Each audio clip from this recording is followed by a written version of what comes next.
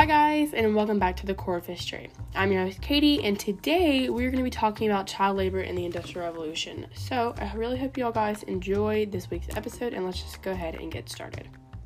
So first off, you do need a little bit of background information on child labor, and basically child labor was a very common thing in the Industrial Revolution.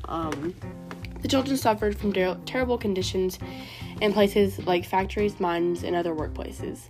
They were expected to work long, hot hours with very little pay, and even though the children worked in many different places, the places where they worked the most was the coal mines. Coal was one of the main resources that they had in the Industrial Revolution, and Britain was the first to industrialize it in the 1700s. But just like the steam engine, coal was one of the main sources for power methods of transportation like trains and cars. Children were in the mines to do all types of work, and their small bodies were perfect to squish into the small spaces into the mines. A lot of people realized that the adults were not suited to do that job, so they thought the children would be better because the adults are larger and the children have smaller bodies and they can work faster than the adults. So even though they had really bad air quality in the mines, which led to lung and breathing problems, they didn't really care that they had really bad air quality. They let the children work there anyway. But on top of having to do work, most of the kids didn't really get an education because they were busy working to provide for their families so that they could get the supplies and the food that they needed to survive. But what are some examples of child labor? So, forced child labor examples were mostly in agriculture. They were sometimes in factories too, along with construction, mostly the mines. Sometimes they worked on bars. Sometimes they were in the tourist industry, and sometimes they were in domestic work. But what did these kids make in the factories that they worked in? So it really all depended on where they worked and what the people wanted them to do. So some of them picked cotton, some of them mined for gold and silver, some sold newspapers on the side of the road, and sometimes they even swept chimneys. But most of the time the kids worked in the factories, which was the place they were most known for. And they mostly made clothing out of the cotton that some of the kids picked. They also had certain jobs like making shoes. And a couple years ago, Nike came under fire for having children working in the factories to make their shoes. They also made things like soap, sugar, carpets, and they mined for things like diamonds and gold as well. But what was their health like?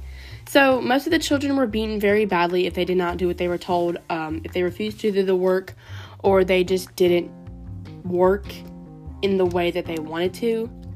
They were very badly abused by the people that they were working for. Safety was not the number one thing that they were concerned about, and they just wanted to get their supplies, and they wanted the kids to get their work done fast, and they didn't really care about how the kids felt. So by the end of their 14-hour shifts, most of the kids had symptoms like pale skin, wheezing, and breathing problems. But how did this affect their lives overall? Well, they started to work children as young as 4 years old. Any other children that were too young or unable to work were helping their parents around the house and things like that. And I know 4 years old sounds super young, but they wanted the kids to start off early so that they could basically grow up to work.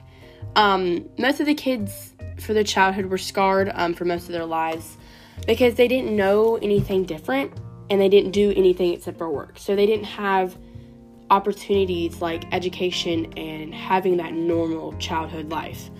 But what did make people stop and realize that this was an issue? Well, things started to look up for the children after the Great Depression started, and when it started, the adults realized that everyone was losing their jobs and that they were the ones that needed the jobs more than the children. Also, the adults and the community came together to let the people working these children know that they needed to be normal kids and had to have an education for themselves instead of throwing that away to work. So, like I said, not a lot of kids got an education back then, and they wanted these kids to get that opportunity if they could. Also, in 1990, they made the right on a child law to stop child labor in 193 countries worldwide. So, but what caused child labor in the first place? So, things like poverty and unemployment were very high. A lot of people didn't have a lot of money, and they really couldn't afford food or proper education. Free education was very limited on the account that everyone was very poor. The existing laws of codes of conduct were very often violated, and the workers' rights were repressed. They did not have a lot of workers' rights. People that worked, adults and children, did not have a lot of rights. They did not have a lot of choices, and they just had to do what they were told, or they were not going to get paid. So, is this still happening today? And sadly, there are still more than 200 million children that are still child laborers. An estimate of 120 million kids are still involved in very hard work. 73 million of these kids are under 10 years old, and the highest number of kids working at a time are located in sub-Saharan Africa. Today, most of these kids that are working are mostly located on farms, but people like to use children for other uses of child labor than just working. They like to use them as sex trafficking and drug trafficking, and even selling kids into getting money, and they sometimes abuse and torture these kids into doing what they tell them so that they can get what they want, like drugs or money. So what have we done to stop this today? So we have many organizations that people put together, like ILU, OECD, IOM, and UNICEF. And when I was little, I personally worked with UNICEF. And it's this great organization that does not only help hungry kids, it also helps kids in child labor that might be living with the people that they are working for, and they're not giving them the food and nutrients that you need. So basically, UNICEF is these little blue vans, and it helps kids, provide them with exercise, and it also gives food to hungry kids that need it. So it's helping hungry kids, and it's also helping hungry working kids. And also, more and more people are just speaking out in general on what is happening in their area and spreading other ways to help kids in that situation to everyone and to the people that they know. So basically, as a person, just try to put yourself in their shoes and imagine what it would be like to grow up, to have that childhood, and to grow up to be always working and getting absolutely no days off just so you can take care of your family and cause them not to die of starvation.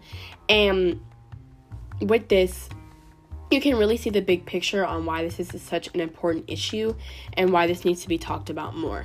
So, in conclusion, you see the types of work these kids had to live in, and you see the types of conditions that they had to go through.